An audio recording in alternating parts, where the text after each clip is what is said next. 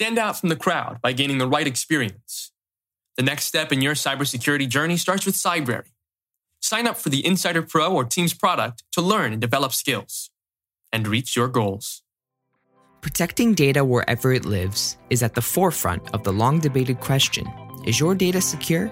The apps you use, the websites you visit, the Zoom calls you're on, there is so much information that is available, but who makes the decisions about data handling and security? On this episode of the Cybrary podcast, Jonathan and Mike welcome Patrick Walsh, CEO of Ironcore Labs, to discuss transparent data encryption, data access and privacy, security in depth, and how companies today are facing these challenges.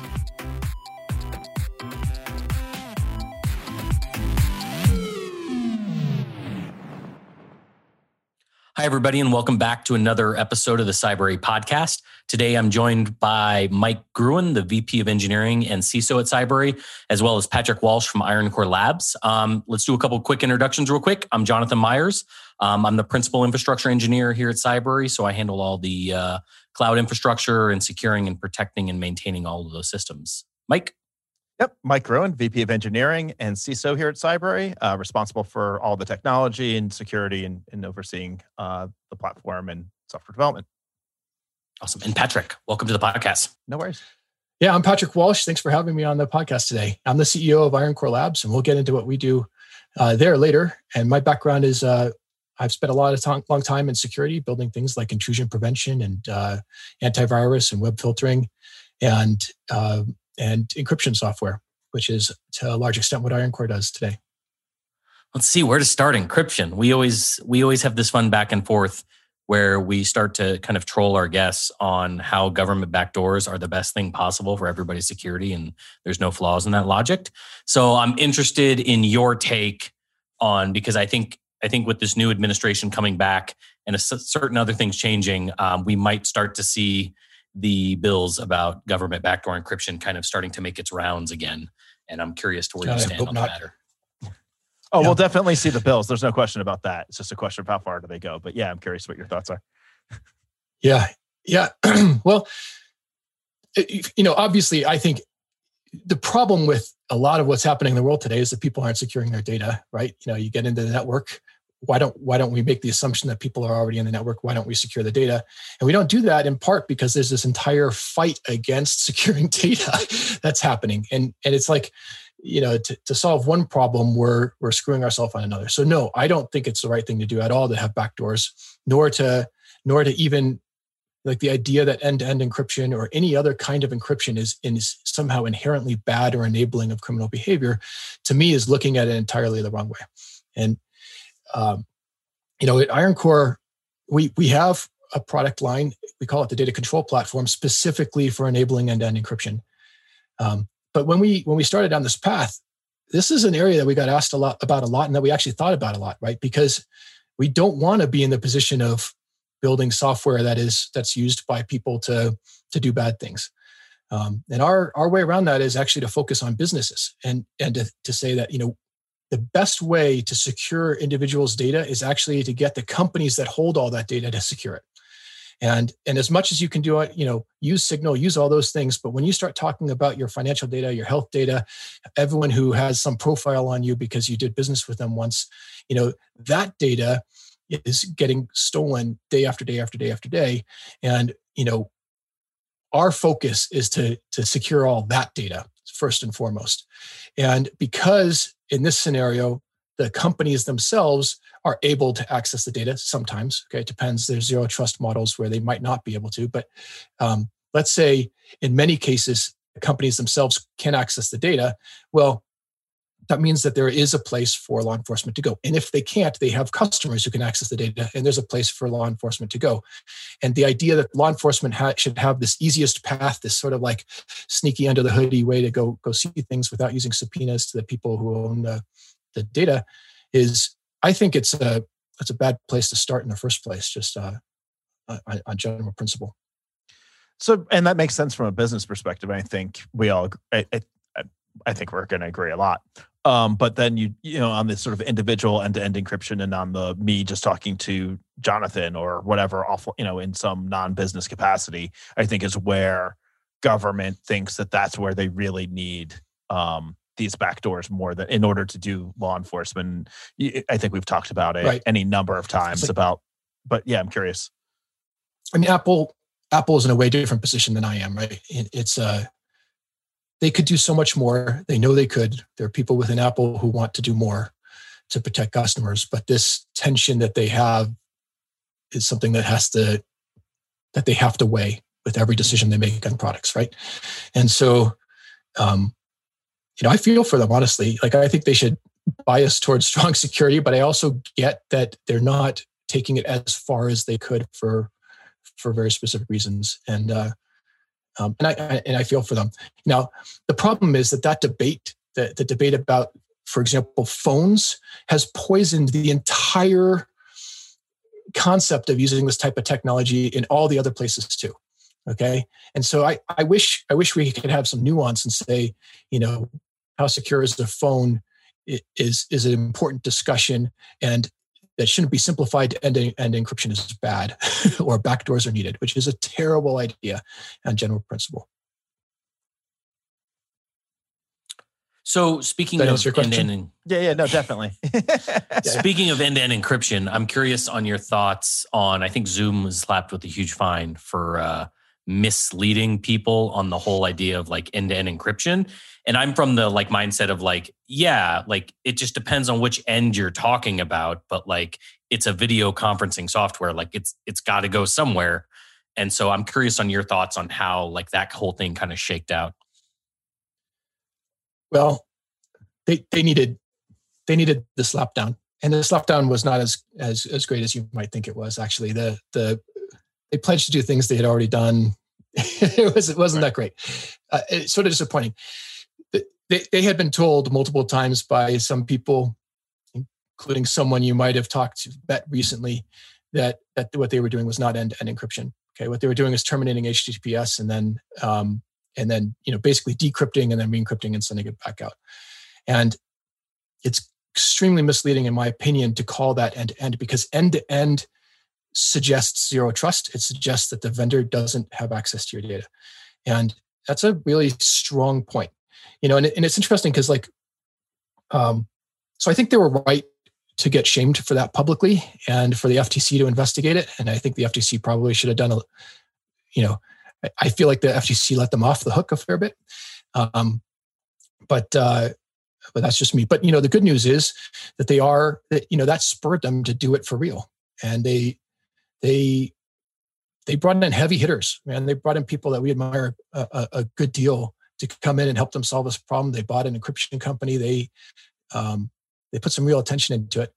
I did a whole webinar on what I think they got wrong with it. So, if you're curious about that, they made some choices that mean a lot fewer people will use it, I think.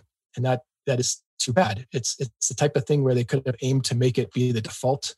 And it's not just not making it the default, but it's things like having no mechanism for doing cloud recordings and stuff like that makes it so that,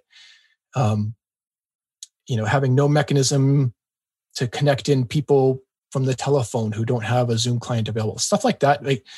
And we'll see what they do. I mean, they have to start somewhere, but they also it's like 1/10 the number of people that they can support on an end-to-end encrypted Zoom than they can on a non-end-to-end encrypted, and that's due to choices they made that are computationally challenging. So, anyway. Yeah, I think since they run their own data centers, I think it's also an interesting problem because their scale issues are not.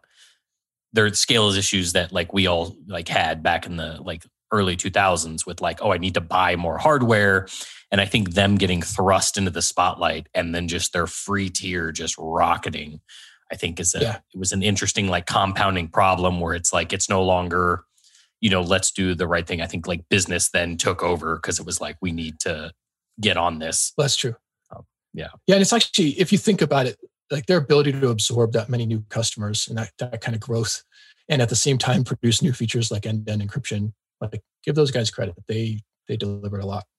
Yeah, and I mean, not just the individuals, right? There's individuals. All of a sudden, every school defaulted to Zoom, or maybe not every school, but tons of schools, and then you have all kinds of other scale problems that come from that. It was pretty overnight. They had to deal with a lot. Yeah. Yeah. I don't think we ever had like an issue or an outage once that hit for us. The only thing I remember was like support tickets took like 6 months to get answered.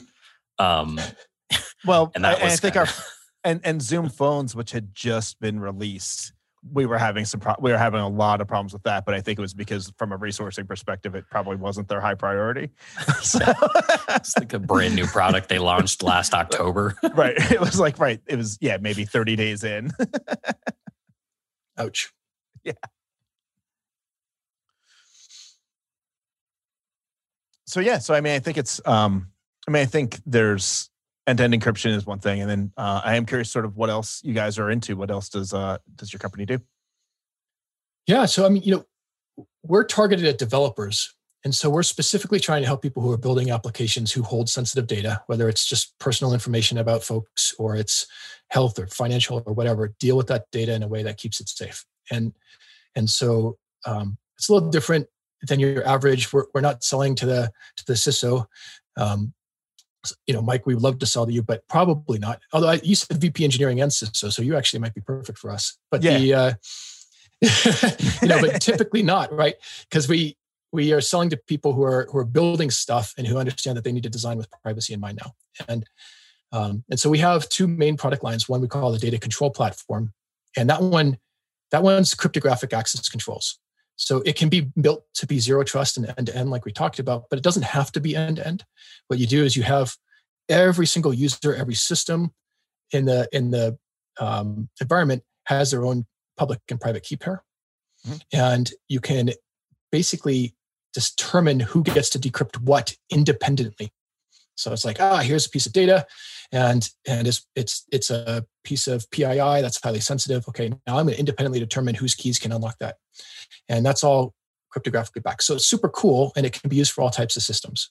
It also takes a lot more thinking to build with that, right? It's a little different paradigm than most people are used to in terms of how that stuff works. And so it has its own barriers to adoption for some people. Now, not for everyone. It's actually quite easy to use, but you have to mentally understand that everywhere you access the data, you have to have permissions to access it, right?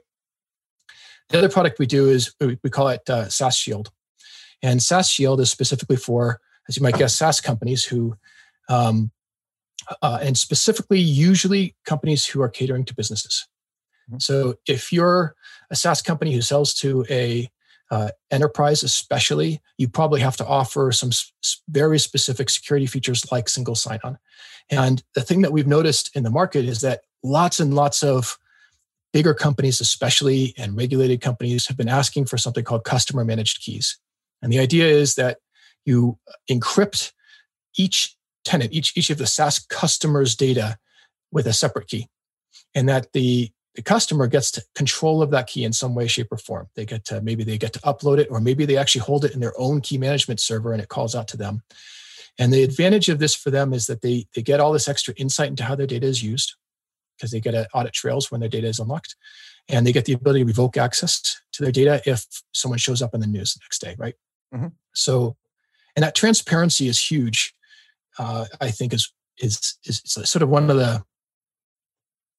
I think it isn't often talked about as the headline when we talk about encryption, but in this specific case with customer managed keys, it is the headline, right? You get to see how your data is being accessed. You get to know whether or not someone in your cloud provider is peeking at your data or not, and probably knowing that changes the behavior all by itself, right? And or whether or not law enforcement has a subpoena that's subpoenaed your SaaS provider to unlock your data and is now. Yeah, well, or maybe they don't unlock it. So I can tell you that Salesforce, for example, offers platform encryption, and it's a customer managed key offering where you can actually hold your own keys if you elect to. And in their case, when they get subpoenaed for data, customers who have platform encryption turned on, they deliver the encrypted data. They're just basically dumping the database, and it's opaque encryption on those fields, right? And in order for them to produce data that would be decrypted, there would have to be a government that could compel them to change their software to go make a way for them to scrape the database in a decrypted form, which they don't. And so that's, don't currently have. Like there's an asterisk. Based on people I've talked to who work there, today, it is strong subpoena protection. I can't be sure that hasn't changed since I last talked to someone, but it's pretty decent, even though it's server-side encryption. So going back to your data control thing, I'm curious because you talked about who your like ideal customer or whatever. I'm curious on how that works because you're basically selling to a developer that's like has to make that decision, right? Like, and I'm wondering what your thoughts are on the market because based on what I've seen, I don't know if I have met a developer that would think of that thing like first as he's building something, as opposed to just going and saying, we'll fix it later, where I feel like your solution later on is just infinitely more complex to kind of bolt on, if you will. Yeah, you're right. Yeah, I wish I could say you weren't. The folks who want this kind of data control the most are the largest enterprises with the most legacy applications that in many cases, they have no idea what all is even touching the data. And there's a fear factor to starting to change that. I would argue that if you don't know what's touching your data, maybe the first thing you should do is lock it up and figure out what breaks. But that's not necessarily. Yeah, we've learned a lot. We actually started with the data control platform. We still use it. It's actually underlies our SaaS Shield product as well. And so, these things are interrelated. But the fact is, it is easier to use it, to adopt. You can adopt it if you're not building something new. It's certainly, you definitely can. But it's easier to adopt when you're building something new. So that is the better place. And it's most often larger companies, although that's been changing. Actually, a lot has been changing. With Zoom doing end-to-end encryption, with Ring announcing they'll have end-to-end encryption by the end of the year. We've seen a bunch of interest out of the video conferencing industry and others as well. It's picking up, and this is what's interesting to me. For all the things that COVID has brought us that aren't so good, one thing that it has brought us that's maybe, from my perspective, good for multiple reasons is a increased scrutiny of security for remote workforce, and that leads to stronger privacy and to thinking about things like end-to-end encryption. Like, if we're going to use these cloud providers, how do we really trust them? And if we're using a ton of cloud providers, as most companies are, how do we make sure that all the data that we have that's scattered across all these things isn't at risk? And it's like the cloud supply chain, right? If you're thinking about your supply chain attacks and you think about the cloud aspect of it, it's just, what do you do? How do you make sure that that's good? And you can extract all kinds of promises all day, and you can listen to as many trust me speeches and have as many like Cloud Security Alliance spreadsheets filled out as you want, but you don't really know if people are lying. You don't really know if they're looking at your data, right? None of that counts for much. It's a lot of paperwork. And so these kinds of like customer managed keys, end-to-end encryption, it's been interesting to watch it develop because we kind of got into the market a bit early, and it's developing fast around us. So would you say, going back to like who sort of is your customer, is it someone who's more the VP of engineering type, who's responsible for overall software development, understands, who's probably not the one who's going to be doing the actual implementation, but understands the importance of all of the security aspects and the rest of it? Is that... We see architects and VP engineering are probably our primary two starting personas, but probably architects a little bit more. So, you get the people who are responsible for deciding how you're going to build something are interesting in what are the people who are most interested in what tools are available. And they're probably the people who are keeping an eye on all the requirements coming out of things like GDPR and like the implications of the consumer, California Consumer Privacy Act and stuff. Like that stuff is, if you're paying attention, it should have you frightened. CCPA, did you know, like CCPA has a thing called a private right of action. It's like the smallest little piece of it. The vast majority of that is all about transparency and making sure that, if you're going to share the data with someone, you have to disclose that, right? That's the tons and tons of language about that. And then they have this little bit that says, oh, and by the way, if you get breached, anyone affected can sue you, even if they don't have damages. Right. And that's the thing. That is the thing that is going to change everything. We haven't seen a big lawsuit yet. We haven't had a big breach since it went into effect this summer, but, that's only because you can't sue the government. That's true. Well, we'll see. Solar winds.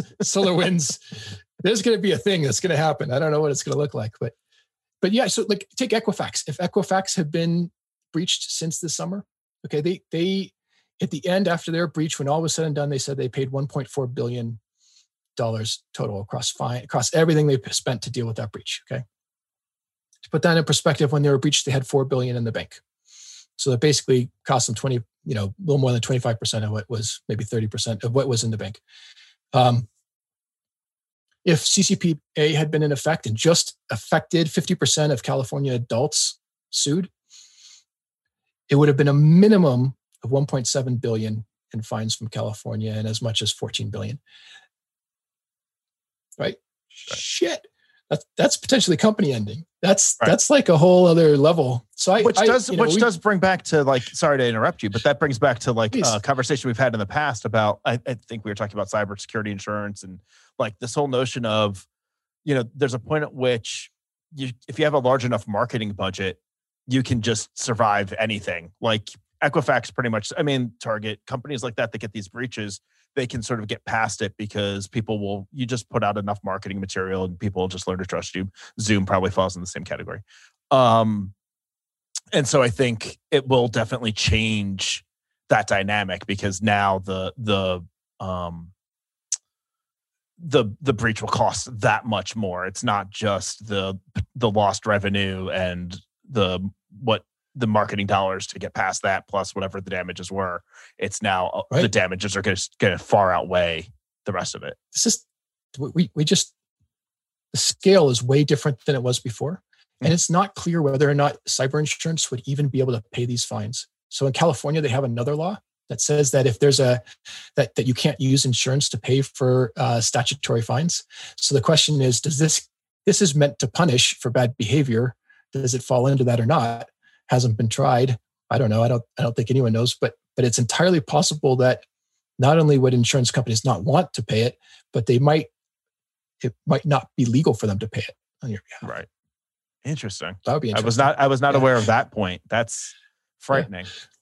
Easy question. Do you think somebody could just put in their terms and services of agreement that, like, if you're located in the state of California, you're waiving all right to...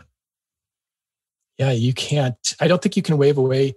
That's interesting. The waiving away your right to a class action suit. I don't know the answer to that. I would think not, because again, it's meant to punish for bad behavior. But that would be interesting if you could. No, I think the only thing you'd be able to put in there is that, like, California residents aren't allowed to use your service.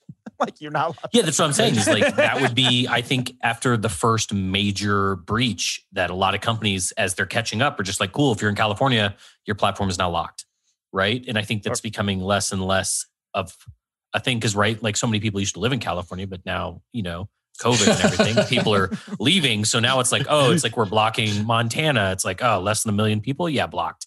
Like... I think that'd be interesting because a lot of people did that for GDPR when it first came out. They were just like, cool, like nobody in Europe thinks, Right. If I'm a US based company, right, I just won't bother allowing people from the from the EU in. But that doesn't really scale. That's a difficult solution. People have mostly figured out how to paper over GDPR, I think, but the fines have been ticking up, and so it'll be interesting to see how that develops and how it changes behavior. Because at the end of the day, no one is requiring specific measures. No one's saying you have to encrypt that data, or, well, to the extent that that's happening, it's mostly often like HIPAA land or something. And even then, encrypting the data doesn't mean access controlling the data so much exactly. And almost all of these laws are just written from do something to protect it, and if you don't, you can be fined. If you don't, whatever you did wasn't sufficient, you can be fined. And as they ratchet up these kinds of fines, I hope, like, the point of them doing that is to try and drive new behavior. And I think it's maybe one of the only ways to drive that new behavior and to drive people to say, well, maybe we better like figure out how to lock up the data meaningfully or the sensitive data. Yeah. Yeah. No, I totally agree. I think that we've talked about that a few times. Like, that's really the only thing that's going to drive a business to, a business doesn't have a soul. It doesn't have a conscience. It's a business, right? Like that's what's at the end of the day. It's the stockholders, it's the revenue, it's the rest of it. It's that drives business decisions. Even the most well-meaning of companies, or whatever. And there was something you said about I can't remember what it was.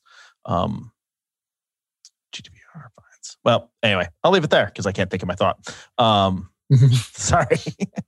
So, right. But who decides, right? Like, who decides if a company did a reasonable effort, right? Because, like, you look at the SolarWinds breach, like the technical people that are like reading these things are like, well, I mean, that's a pretty sophisticated attack. Like, I mean, it would have taken a lot to have stopped that, I think, unless we find out that they did get in because the password was like password 123, which I don't think was the case. And even if a person did get in with password 123, like it still required a level of technical expertise to like bake this thing into a signed binary that got distributed and things like that. And so who gets to make that decision that, in California, that SolarWinds did a reasonable job of securing their things? And then is SolarWinds a jury of their peers? It depends, right? Because for the private right of action, it is a court case with a damn it. Sorry. Where's? Let me start that over. I was getting a phone call and then it launched applications.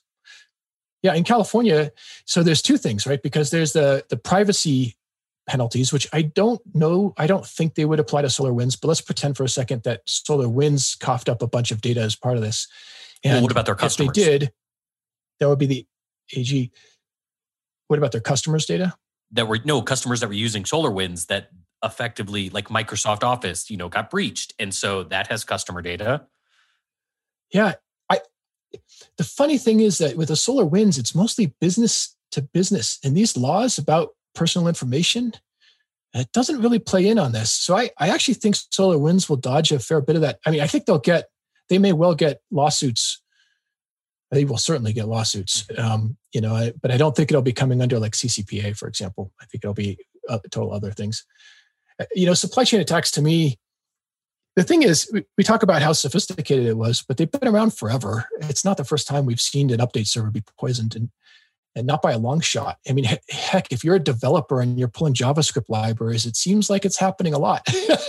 So, it's actually kind of scary because in some cases, if people pull open source software and other things, you can't use software today that isn't somewhere using some open source thing that no one really actually knows who's maintaining that or who's sliding in things. And so there's a lot of ways for this type of attack to work. And you can't meaningfully audit all the code all the time. There's no way anyone's doing that. And so we have a pretty serious problem. Because didn't they examine the SolarWinds code that got like inserted, and it's like most people wouldn't have caught that, right? Like it was a arbitrary thing that like if once it's written in there, if nobody touches that file, a lot of the time scanners won't pick it up and things like that. And then it's so arbitrary looking that, it was made to avoid scans, and it's an ongoing battle. And we've seen that. Yeah.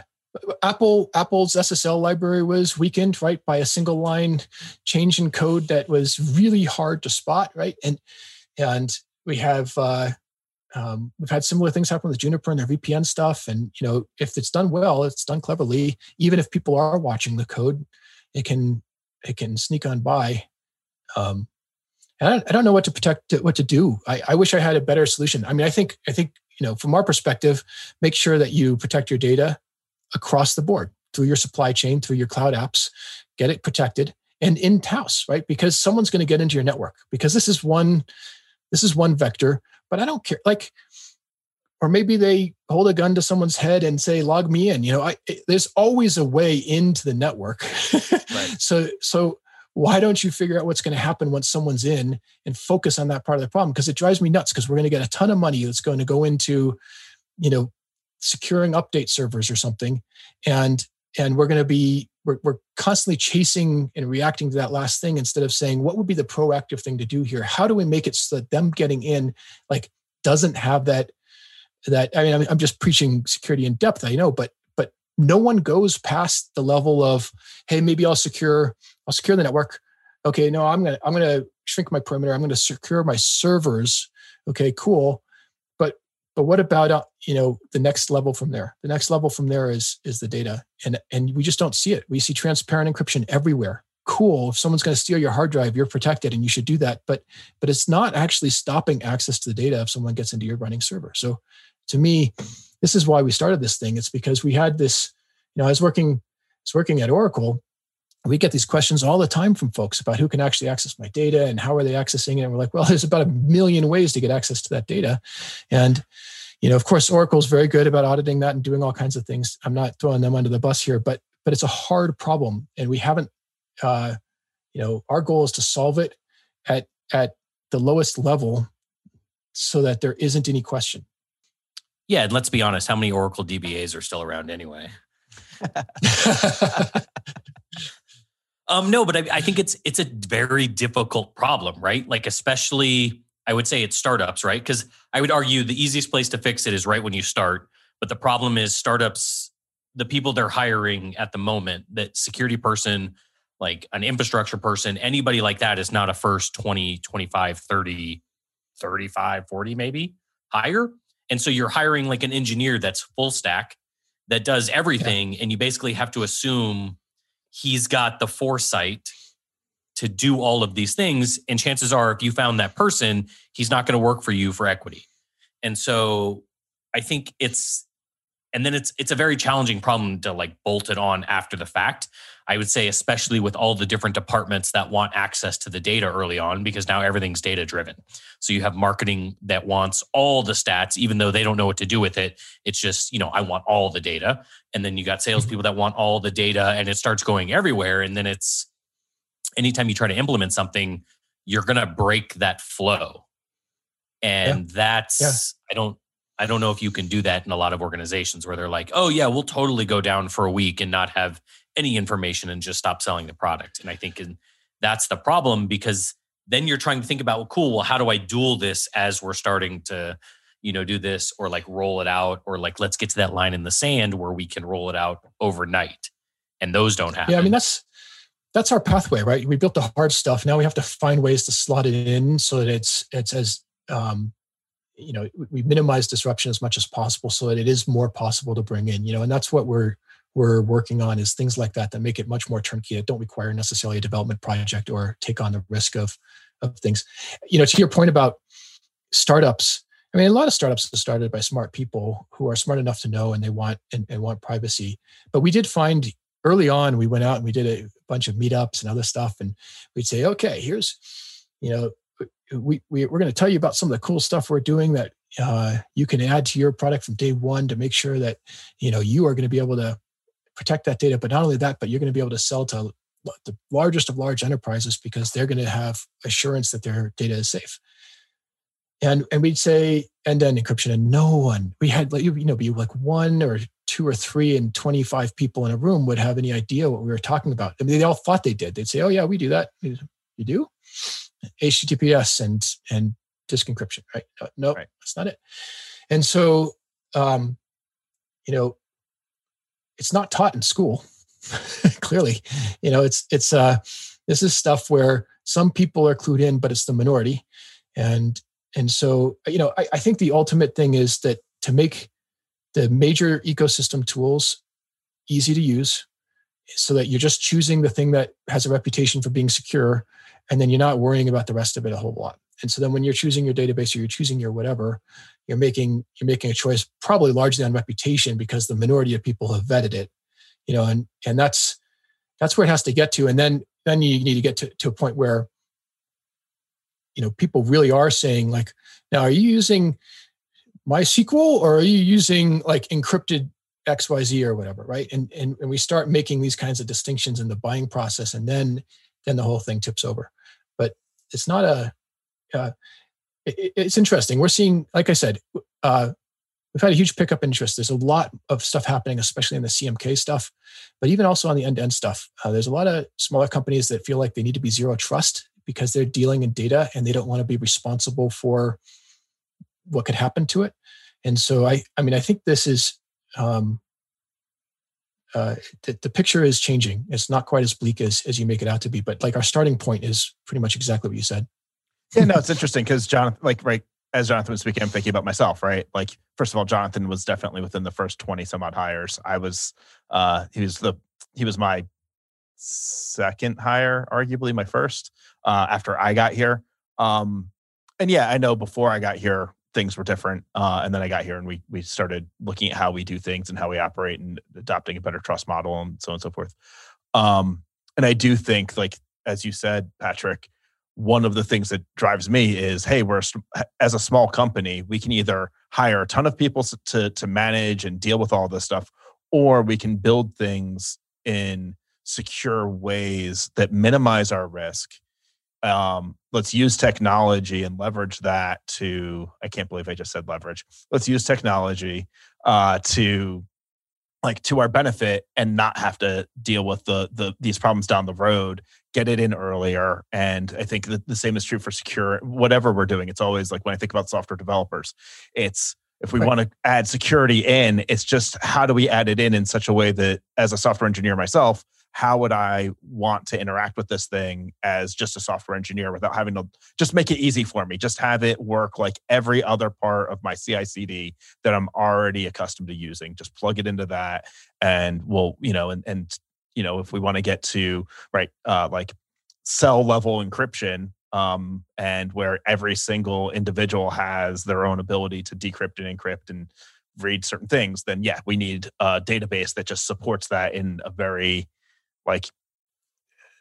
seamless way. As a developer, right, I can't take the time to learn all of these intricacies and nuances of all these APIs. I'm probably going to screw it up. Frankly, I mean, even, it's just hard. So the easier you make it, the more turnkey you make it, the better off it is. And I think we'll see a lot of adoption.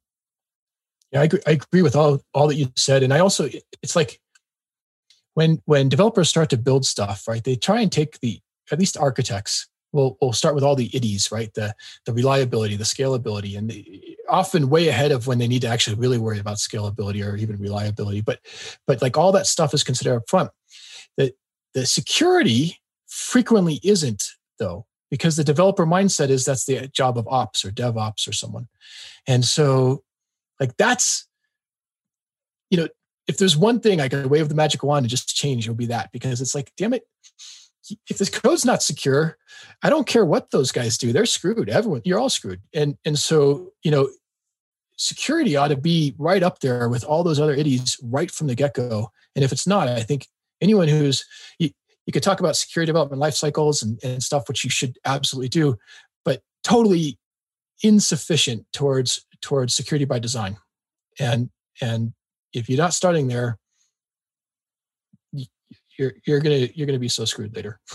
Right. I mean, it's the same as, it's like anything, right? If you start off not really thinking about scalability or extensibility, any of the other ones, right, later on you're going to pay the price when it comes time to scale up. Like, you're going to be, as a business, you might be at that point where, all right, cool, we have our X number of customers and we're ready to scale up our sales team. Let's go hit this hard. And then you start adding all those additional users, businesses, whatever it is, and your infrastructure is just crumbling under the weight because you can't scale the business because you can't scale the architecture. And it's true for security as well. You need to start, I think there's a lot of people, and maybe I'm spoiled because of the circles that I run in.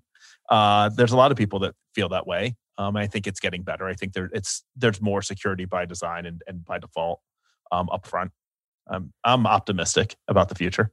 Yeah, but I would also say that, at least, I think we've mentioned this before on the podcast, but a lot of the problems is if we're kind of doing more advanced things and we're selling it to larger enterprises, the problem is trying to convey that to the larger enterprise, right? Like, they just want to know if your data is encrypted at rest and in transit, and that is it. And it's like, well, it's a little bit more complicated than that. And it's I think trying to get that going.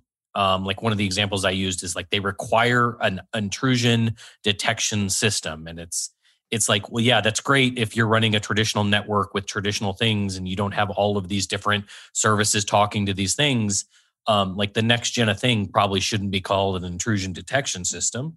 And so how do you answer that question where it's like, if you say no, it's an automatic red flag and they're like, cool, now we're going to go into a deeper review of your infrastructure. Right. And it slows down the sales process. And then so you have other people getting involved and it, rips you out of your day-to-day trying to get the architecture up to the next level of security and things like that. And I think that's a big problem that we kind of face is dealing with vendors that are, I don't want to say too far behind. They have different priorities, I guess, at the moment. Well, right. I would actually say some of our problems are that, especially when you're dealing with larger organizations, there's so many layers that the people who are able to make the decisions about the purchasing decisions need these boxes to be checked. But frequently, as soon as you get on the call with like the actual security team or whoever's really in charge, and you start talking and you say, this is what we do, they're all like, oh yeah, no worries. But like if for the larger organization, it's almost impossible for us to get that call. Or when, or it takes so long before we do. And that's that deeper dive. And I think, I agree. I think that we have to do better about how we decide what is and isn't secure and how do organizations we're building this whole supply chain of trust. And it works both. Like the most likely place for you to get breached is not you. It's somebody who's in your supply chain. So, right. So I don't know how we address that. I think it's another big problem that's going to be almost impossible. And I'm of two minds about this because I hate that slows down in the sales process. I think there ought to be a fast forward to that. And it's like these questions are binary, but you have these complex systems. So your HTTPS question, even, it's like, well, from A to B and B to C, yeah, but C to D isn't. And what, is that a yes or a no? It's probably a yes because that's what and that vendors gets do. Very difficult to explain, especially when you're talking about cloud services, because you accept risk where I don't need TLS necessarily because it's on the same host and it's talking over an actual physical Unix socket. It's like, yeah, but it's technically not, and it's hard to kind of describe that. But the flip side of this is if we didn't do that, no one would do any security. Right, exactly. So it's like, so the purpose is right. Everything, the idea is right. It's just hard. And I've seen 3 or 4 startups that haven't made it who've tried to address this specific problem from this perspective of making it easier to validate supply chain. And the idea being we'll do that, we'll validate, we'll give a stamp or some variations on that, right? And it always has some promise, but somehow it's not quite right. I feel like there ought to be better ways. So for example, in code, in writing software code, you can write unit tests. You can write unit tests in different ways, okay? And you can create, if you're doing really cool things, you can have it automatically generating inputs. And so you're testing across a whole variety of inputs. And so then now you're basically auto-fuzzing yourself as part of your unit tests. And there's these different kind of levels you can hit on this stuff. I feel like stuff like that being built in could give a lot more assurance. And we don't have, there's too many things, right? There's too many databases and backends that someone could be using and too many different types of middleware, too many different programming languages, right? The landscape is so complex. It's hard to imagine something like that just universally works, unfortunately.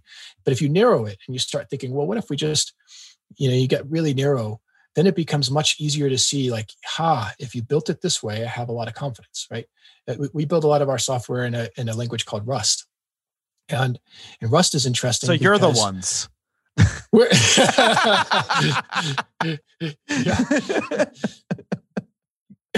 We've been on that bandwagon a little while though.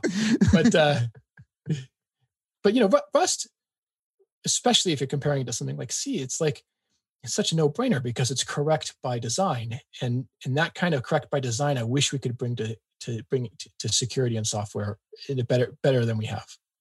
So, I think getting back to the startups that are trying to solve that problem and what some of the struggles are, the first one comes to mind is it's point in time, right? You come and talk to us. We show you everything. We practice continuous delivery. Like, and that's one of the things that Jonathan and I think find frustrating a little bit with some of these questionnaires. It's like, yeah, this is true today, but like probably in a week or two, some of the stuff might change, or we might decide that we want to move from this cloud to that cloud. And like, what does that mean for all of the documentation that we signed and said that we did 2 years ago? Do we need to go back to you and tell you like, oh, by the way, our architecture is completely changed? And so there's these sort of point in time, and so you can sort of say like, well, we vetted the security team, we vetted their processes, their people, their personnel, and so people and personnel are the same. But we sort of validated all of that, and we feel pretty comfortable that this company knows what they're doing, and so on and so forth. But what happens when those people start leaving or turning over? And we're definitely not going to advertise when that happens. So I think that there's, to your point of, yeah, doing this sort of vetting of the companies and offloading your trust to someone else is going to be difficult. And then how do you sort of automate this? How do you come up with the right tools to decide or determine what's really going on? It's going to be a challenge. I mean, SOC 2 is filling in that gap a lot. I don't know that it should. In fact, I'm not a huge fan of SOC 2. But like that has annual audits, and we're seeing increasingly that enterprises don't do deals, especially with smaller companies, unless there's a SOC 2 in place. Mm. And you know, SOC 2 is interesting because it's you know, the accounting organization that does it, and it shows because it's all about process. Do you have a rule about this, and did you follow your own rule? Is what they're doing, and so. And a lot of it has to do, it's things like, are you doing annual reviews of your people as well as security stuff? It's a mixture of all kinds of things. Kind of almost a benchmark of maturity, but also a benchmark of pain thresholds for dealing with all that crap. Yeah, SOC 2 reminds me a lot of like, so I went through CMMI level, I don't know, 3 or whatever, a bunch of years ago. I remember that whole process and being like, so that's well and good. Like we went through all this, we achieved this thing, and all it basically says is we have a process, we follow that process, and we're continuously improving our process. It doesn't even validate the process itself. So our process could have just as easily been, when we find a bug, we flip a coin, and if it's heads, we fix it, and if it's tails, we don't. Okay, cool. You document your process, you're following your process, and you're constantly reviewing that process to see whether or not it's effective. We're happy with that process. We fix about 50% of our bugs. Like, it's just it's just not the same thing. Right, exactly. That's what I'm saying. It seems very, very similar. Like no one's validating the process. That's just validating that you have a process. Yeah, we had an interesting podcast with Cindy Gula, and she's advocating Ron Gula's wife, and they have the Tenable Ventures, things like that. I think they just started a nonprofit or something, if I don't remember. Anyways, she kind of started raising this idea around like data care. So think of it as like correlated with like the medical profession. You have like degrees in like medical care, and this is kind of like data care. So like as you get certified in handling different levels of data and like protecting all that stuff, you get like a PhD that certifies like, yes, you understand the regulations, you understand how to secure it, all of those types of things. I wonder if something like that could go to show like, oh, we have like 4 data PhD people on staff that kind of, you know, they're certified through an independent body, but like we're kind of, you know, and it's more of like, okay, I kind of trust, like, right, because we kind of trust doctors. Like we do reviews on doctors now, but like before it was like, oh, he's got a, you know, he went to medical school, he's a doctor, he passed the medical board and all that kind of stuff. You just assume everything he's doing is correct. And I wonder if like we get to that point where you kind of get certified through independent boards that like, you know what you're doing with regards to like data privacy and security, that kind of gets rid of a lot of this like process thing per se. I mean, I wish, you know, we don't hold any personal information personally for us. In fact, we don't hold data at all for people, but initially we did. But any data that we held was encrypted, and we never had the keys, right? Mm-hmm. So we thought we could dodge all this stuff easy. And we haven't been able to. And in the fact that we're experts in this area, you know, I'll tell you, I've worked in companies where, you know, we know what the right thing is to do, but we don't necessarily have the business will to do it. And I think that happens with security a lot, right? It's like feature or security. And that's what's hard. And that's why we have to, I think, make it less of a trade-off. You know, ultimately, that's the only way to break through. You know, we need people who are willing to go to the mats and fight for doing it the right way. And then as the tools get better, that will be less of a fight. Well, right. And I think, though, that the business for security, as the fines or whatever, the consequences for not doing security continue to ramp up, that's what drives business. And it gets back. I think it's all that same thing. It's all Exactly. interrelated. Yeah.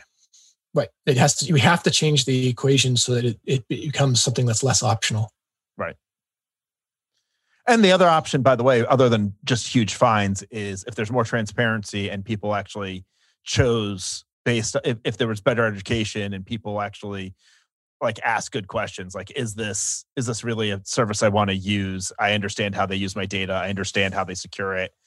And I recognize that that's like such a pipe dream because nobody's it's just not a realistic solution. But hopefully on the B2B side, we can sort of get to that point a little bit where some of these things happen, where we're, this is our entire premise is that people can tell you all the great things they're doing, but you can't really be sure that they're really doing it or that they'll be doing it tomorrow or anything else. Right. And so our premise is like, this is all a lot of process approach to it that bleeds, efficiency out of every company it touches on both sides of the deal. And what if instead we had technical measures? Customer managed keys. Like, dude, you get a full audit trail for every access to your data. You can shut it off. It's end-to-end encryption. Company can't even see it. Zero trust setup. Okay, they do things client side, right? It's Google versus Apple. Apple does facial recognition, so does Google, but Google does it on their servers, and Apple does it on my phone. And it's like, people. Not many people are making the Apple choices today. But that I don't understand why not. I mean, it's also difficult, right? Because we're talking encryption. And so processing power on an end device is widely varied across the spectrum. And so especially with like Chromebooks, Pixel books, and things like that, and these zero clients are different, but like that type of thing, I think doing that encryption on that end device gets very difficult and it starts to limit your customers. I would push back against that a little bit. I mean, if you're talking about an IoT device, maybe, depending on what we're talking about. But the fact of the matter is that, we have all these different layers of encryption. Even when we're talking about public key cryptography, all the public key cryptography is doing today, in most cases, is unlocking a symmetric key. Okay? It's the outer layer in envelope encryption. Almost everywhere you look, the innermost thing that's actually doing the encryption and decryption of the data is probably AES 256. Okay, and AES 256 is fast. It's not even our fastest. Like we have way better, but it's just not ubiquitous. And it's hardware accelerated across all the major chip lines. So, the power it takes, the both the CPU cycles it takes, et cetera, are minuscule. They're not noticeable. And it's why you can run. If you remember in the 90s, if you ever like used something to encrypt your whole hard disk in the 90s, your whole system was like stupidly slow. And now you encrypt your whole system, and there's like no noticeable difference between an encrypted drive or an unencrypted drive, right? It's because we've actually, that problem is a solved problem now. And the key management aspect can be slower. Public key cryptography is slower than like AES, for example, if that's what you're doing to manage the key and who has access. And there's lots of other techniques for how we get the keys. Maybe you have to go across a network. Maybe that slows things down. But once you get the key and you're going to actually encrypt and decrypt, the overhead is like microsecond stuff. Okay, not it's just minuscule. So I don't think performance is a barrier to encryption. I think usability of the data is something of a barrier in some cases. It doesn't have to be if you can process it client side. There's lots of technologies that actually work really well with encryption. If you're doing big data, for example, it's not that hard to put something in your pipeline that decrypts it as it streams off a disk, and you load a partition of data into memory. And then when we talk about things like, are we doing column level? Are we doing row level? Are we doing field level? It gets into how often do you have to fetch a new key or unlock a key kind of questions. But even that can be pretty, that can add up if you're doing it over and over and over again. So it really depends on the architecture, right? It gets into weird places, but in many cases that's doable. And so And then on the usability, we have all these great new things. We're working on an encrypted search product that's going to make it so that, hey, everything stays encrypted and you can search across it, making the data way more usable. There's a bunch of stuff like this, not just us doing it, that are really interesting. Lots of really interesting techniques to make data more usable, to be able to do math on the data without decrypting it first and stuff like this. And even like Intel SGX, right, where you have these secure enclaves where, in theory, if there's malware running on the computer, it still doesn't get access to the data that you're unlocking inside there and processing. There's a lot of tools now at our disposal. I think the number one problem is that most of those tools are too low level for most developers. And so, the question is there room for startups to come in here and do it? And will people pay for it if it's easier? Or would they rather use some free open source stuff and there's actually no business model unless a bunch of people get together and just collaboratively try and build it, which is a really bad idea when it comes to encryption. Right. But maybe.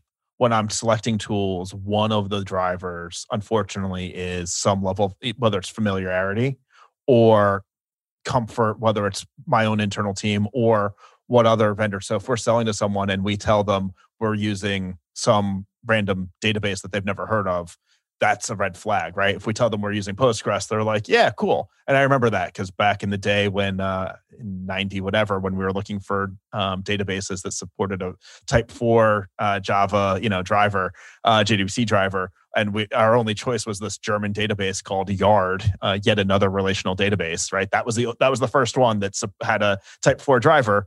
We had some trouble trying to sell that and trying to maintain it and so on and so forth. So I think that it's just, you got to get that, like there's those early adopters and you got to get to that point where people do have trust in that technology. They understand what it is. And I think, I'm hoping, I think we'll get there very quickly. I think it's not like it used to be. I think things iterate so much faster. I think back, of all of the different data stores that have come out in the last few years and how quickly adoption has happened for them. So I feel pretty good that we'll get there if somebody comes out with the right product. Yeah, that's our hope too, is not just us, but everyone who's kind of fighting the similar battle. Yeah, right? definitely. It's we need to have speedier adoption and people willing to see risk benefit here, where the risk is you have a startup that's lesser known. You're being an earlier adopter in something, but the benefit is you're building it right and you're building it. I think that's a great place to wrap it. I appreciate you coming on and talking to us. Once again, you want to say the name of your company? Yeah, Iron Core Labs. Check us out. We have, especially if you're a developer, you're interested in building things in a secure way, or you make a SaaS product and you want to actually charge a premium for security to your customers. So you can actually make money off of CMK. Salesforce, for example, charges 30% of net. That means $130 instead of $100 for people who turn this on. It's a way to actually add security to your product and make money off of it and open up new verticals, right? So if that's of interest, check us out and give us a call. Awesome. Well, thank you. And Jonathan, it's always a pleasure.